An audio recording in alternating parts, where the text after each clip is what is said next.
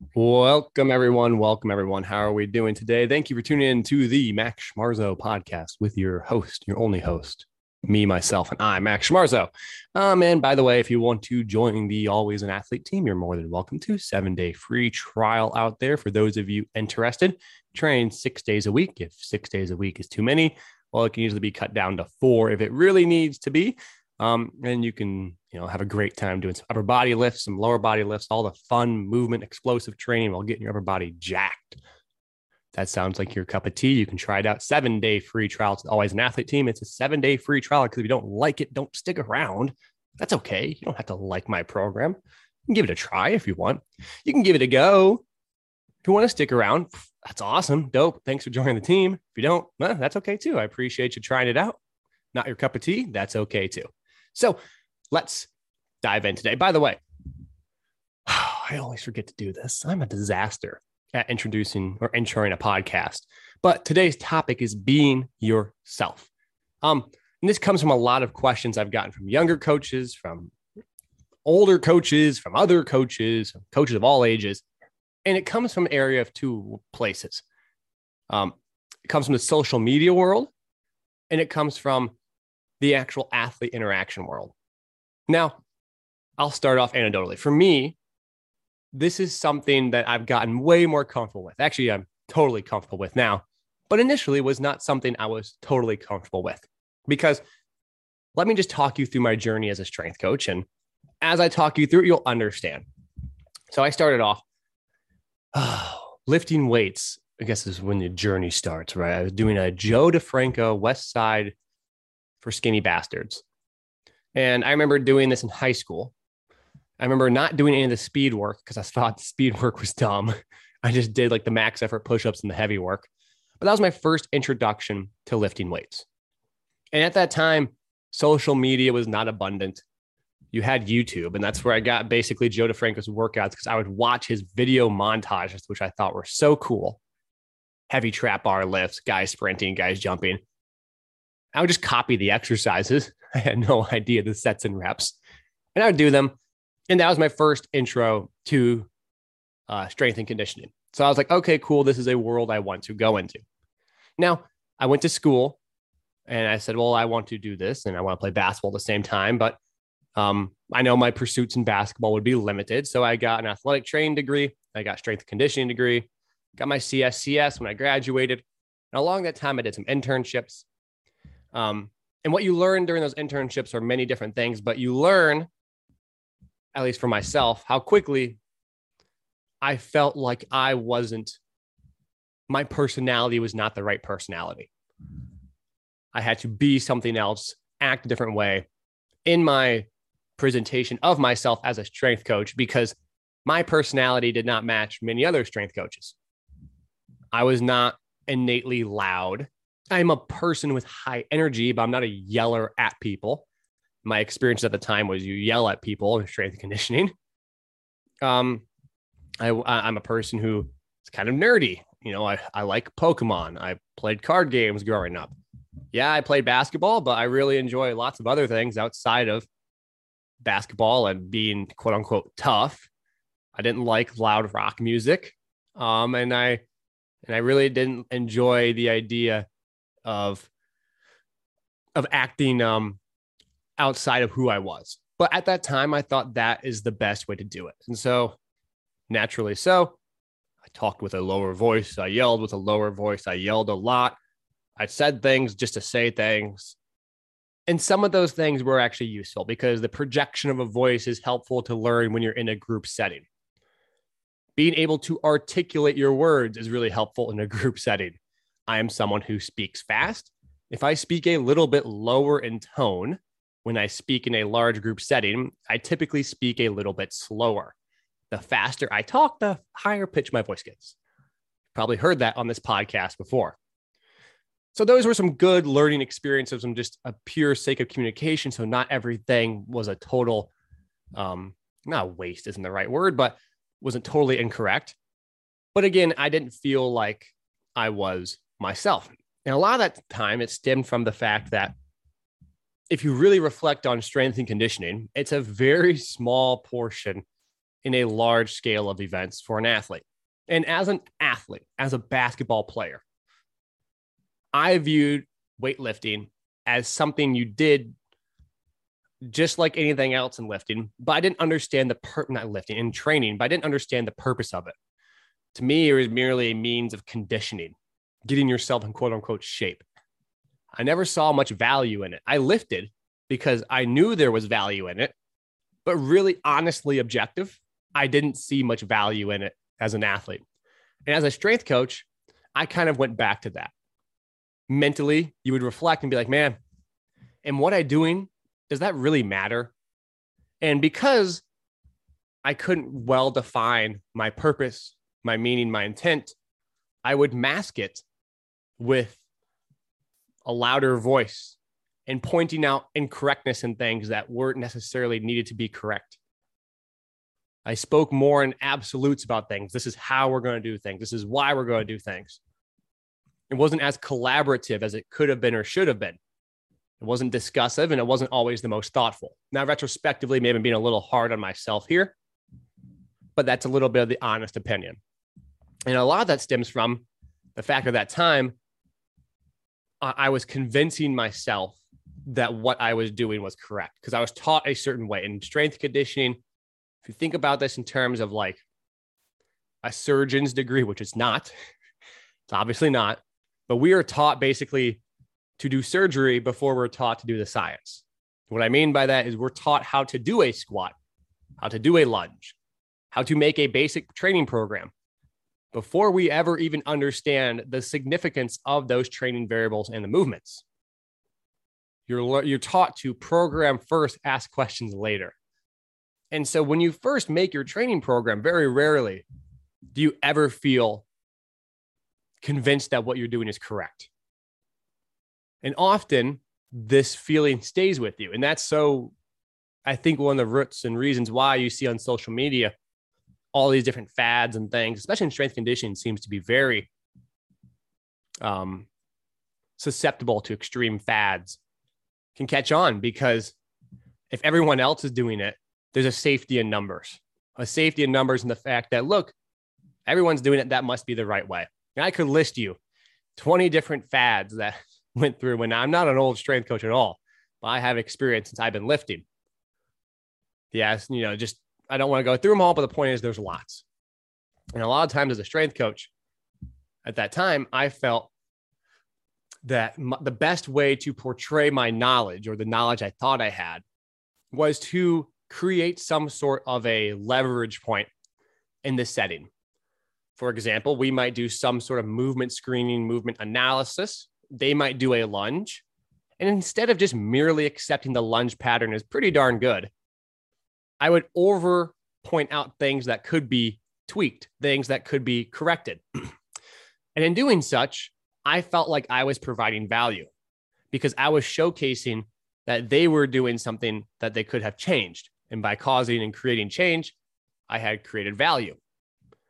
But that's not necessarily true in terms of value being value directed towards the athlete's goal. So I always felt pressure to try and coach everything. As a young strength coach, you take an obsessive pride in warming up. It's one of the few variables you can really control. As a strength coach now, I don't recall the last time I have been picky about a warm-up. To be totally honest with you, I talk to the athlete. What do you want to do? It's your body. How do you feel? I tell them what we're going to do today. I tell them the goal of the day. And I might suggest some things we could do in the warm-up, but they are professional athletes. They know how to warm up very well. And if I don't think they're warmed up, I'll talk to them and have a discussion about it. But at the end of the day, I'm not the one controlling the warm-up. So it's funny. As a strength coach, when I first started, everything I wanted to control is the warm-up. Where the bands were set, the cones were set, how many ladders were out, hurdles were out, the distance. And that's really important in a group setting from a logistical standpoint because you have lots of athletes. I carry that same mindset over. And it was simply to the fact that I wanted to portray some bit of knowledge by showcasing my ability to line cones up, But at the time, I wouldn't even couldn't justify the movement patterns I was doing. And it actually wasn't until a lot of my learning came from I was at Iowa State. And this kind of was a really great eye opener. At the same time at Iowa State, I was in grad school. I worked with a great strength coach, Coach Bo, who I really enjoyed working with at Iowa State, gave me tons of freedom. He was very encouraging. And that was really awesome because as a young strength coach, a lot of times you're told what to do because the higher strength coach wants to impose their opinion upon you. And having a collaborative discussion really inspired me to continue that throughout. So Coach Bo did an amazing job to help me see that. But on top of that, I worked with, the athletes there, but I also had a TA job working with older adults.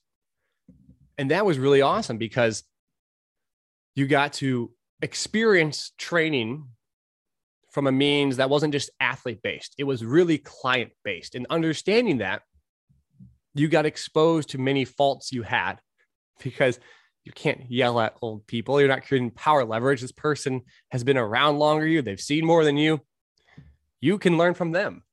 And that was something that was really significant to me. And that kind of started to turn the wheels as to whether or not what I was doing is correct. But continuing on with that, that's where really my interest in science came from. Because I came to a certain point where I felt so wildly inadequate. I felt like I was missing something. I couldn't actually justify what I was doing. I could justify it in the sense that other people had done before me, and they maybe had gotten specific results, but I truly didn't understand why. And I would often mask that with some sort of, I wouldn't call it belittling, but some sort of like, not scoffing is not the right word either, but maybe ignoring other aspects or means and methods that could yield some value. I would stay adamant in my beliefs, and they became beliefs in the sense that I only believed them, but I didn't even have a spectrum of confidence from 0 to 100% in belief because I couldn't even provide the evidence as to why I believed it, which makes it very difficult because if you don't know your why, you can't compare evidence, because if you don't have evidence and someone presents new evidence, well, what are you comparing the new evidence to? You're comparing it to strictly a belief. And when it's strictly a belief, you don't have any evidence to compare new evidence to. So the only way to combat the new evidence is to ignore it, typically emotionally with some sort of anger or frustration. So that's what happened. And so I started to read a lot of research. Wonderful books, Paavo Komi, Neuromuscular Aspects of Performance, and with Strength and Power in Sport. A lot of Verkhoshansky's original works, not necessarily Super Training's one, but there's Fundamentals of Special Strength Training. It's written in the 1980s. It's a typewriter text. Elite FTS and Westside Barbell. Elite FTS and Westside Barbell sell these books. I think it's Programming Organization of something as well. They're both older books, and they're not really read often or talked about in our curriculums. Wonderful theoretical books. So I started reading a lot of these books. I started to understand there is something to this. But my first mistake, and a big mistake, was I was so excited about uncovering this new information that, again, I took it because my old formation of thought was based on beliefs, not like a percent of evidence. I just started to believe what I read. Again, which is an issue. It's a good thing I'm reading, but I would believe what I read, and then my opinions would change week to week, month to month. So initially I started off with this, hey, I got to be myself and want to read more. But then I still had these old habits that were created from my early strength coaching influences. And so eventually I kind of developed a better thought process. So I felt like I got my thought process down pretty well. I got my critical thinking down. One of the last pieces was my own personality.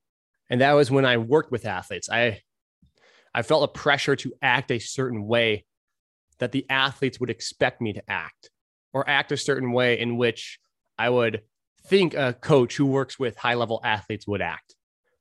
And that typically was with some air of importance, some air of significance, some aspect of me being better than whatever else. I'm not sure what I'd be compared to. I'm not better than the athlete. I'm better than something, I guess. And again, not being myself. it wasn't until that I really started to train athletes on a higher level of put it this way, when I started training them more in depthly, maybe that's not the right word, but for more extended periods of times, I started to realize that they are people too. Like they have their own interests. They're all very unique. They have their own isms, just like you have your own isms. And you accept them for them, and they accept you for you. So this putting on this charade, this song and dance that we're supposed to be someone else is just something you're fooling yourself, because people can see through it. People can see through when you're being fake or acting a certain way. And that's something that was really important for me. And when I work with people, I don't have the inclination to act that way anymore, which I'm very thankful for. But I reflect on why I acted that way in the first place. And it was simply because I imposed that based on my experiences of how I judge myself relative to how I thought my peers would judge me, not to how like athletes or people I'd work with would judge me. And so often I would see coaches who act a certain way, who are really good at certain things and they command a presence or they do X, Y, and Z. And I thought, well, if they're in that position, that's what I need. So then I would judge my own actions based on how that coach is acting. But at the end of the day, we're working to help the players and athletes. And the more that you can be yourself and you're not spending time being someone else, the more you can spend time helping the people you're actually working with. You're not concerned with being who you are, and you're just concerned with helping the athlete get to where they want to be. And if that person doesn't accept you for your own isms and your own interests, that's a whole different conversation. But I've never ran into an athlete that is like that because, again, I think most people respect people who are themselves. And so I think it's really important to reflect on that and think about you as a coach, you as a person, and how you should. There might be things you do as a coach, like your voice, you might change a little bit because it's easier to hear. You might speak a little slower because, like myself, I tend to ramble and, mutter, and it's hard to hear me if I'm talking really fast. I lack clarity, which at times can be an issue. So I can change some things when I go into coaching, but I'm not changing who I am. I'm not all of a sudden in this weird power struggle where I'm trying to show significance by degrading something or pointing out incorrectness, over coaching. Instead, I approach it as much more of a collaboration. I am a resource the athlete is accessing. If I was the athlete, I was accessing a resource, and this resource, this Google search engine was just mean and adamant and would yell at me about doing things, I wouldn't go back to it. I would want to go to a resource that says, hey, are you interested in this? Do you want to learn this? Should we do this? It becomes collaborative. I'm aiding in the athlete's development, and the athlete knows themselves best. That's so important to understand. And the more you understand that about as a coach, the more you can put yourself in the right position to help the athlete achieve what they want to achieve. And at the same time, you can be yourself. You can be who you want to be. You're not having to act a certain way to be a certain way, and then having to deal with the consequences of how you feel based on that. And then if you're acting a certain way, you're not going to be, there's lots of issues that come with it. Like I mentioned, your thought processes might be skewed. I know mine were, if I was acting a certain way, I believed a certain way, and that was my framework, versus just like, I'm going to be myself and be the best version I can be to help this athlete get to where they want to be. And so those are some things I've learned. I continue to learn and get better at. I don't think anyone's perfect at anything they do, and everyone at times feels judged, or they judge themselves based on how they think others will judge them. And sometimes we judge ourselves based on how others will judge us, based on people who don't impact us, like so concerned with how other strength coaches view me. And I'm not going to train other strength coaches, and that's okay. So I'm not really concerned if they think I'm soft-spoken or weird or it's bizarre. I make a podcast that talks about aliens, and I wear sometimes an astronaut outfit, and I don't care. They're not the ones who I work with. I care that the athletes I work with know I'm very sincere and directed towards helping them, and I do my best to try and do that, and I care. And so the more I think we spend time doing that, the better we can actually help our athletes, at the same time being kind of not vulnerable, but humble in the sense that, look, we know we don't know everything. Well, guess what learning is? Learning, every time you learn something, you're admitting you didn't know something. So learning itself is very vulnerable in nature, because every time you learn something, you're basically saying, look, I didn't know this before, and now I do. I had lacking knowledge prior to this exposure to learning. And so by nature, learning is kind of this process. So we have to have this mindset that allows us to do that. So I hope that makes sense. I hope that's helpful to some coaches out there. I just wanted to share it with you all and some things that helped me, things that I've went through, and maybe it's relatable. So I appreciate you guys as always. Thanks for listening. I hope you enjoy. Take care. Peace out.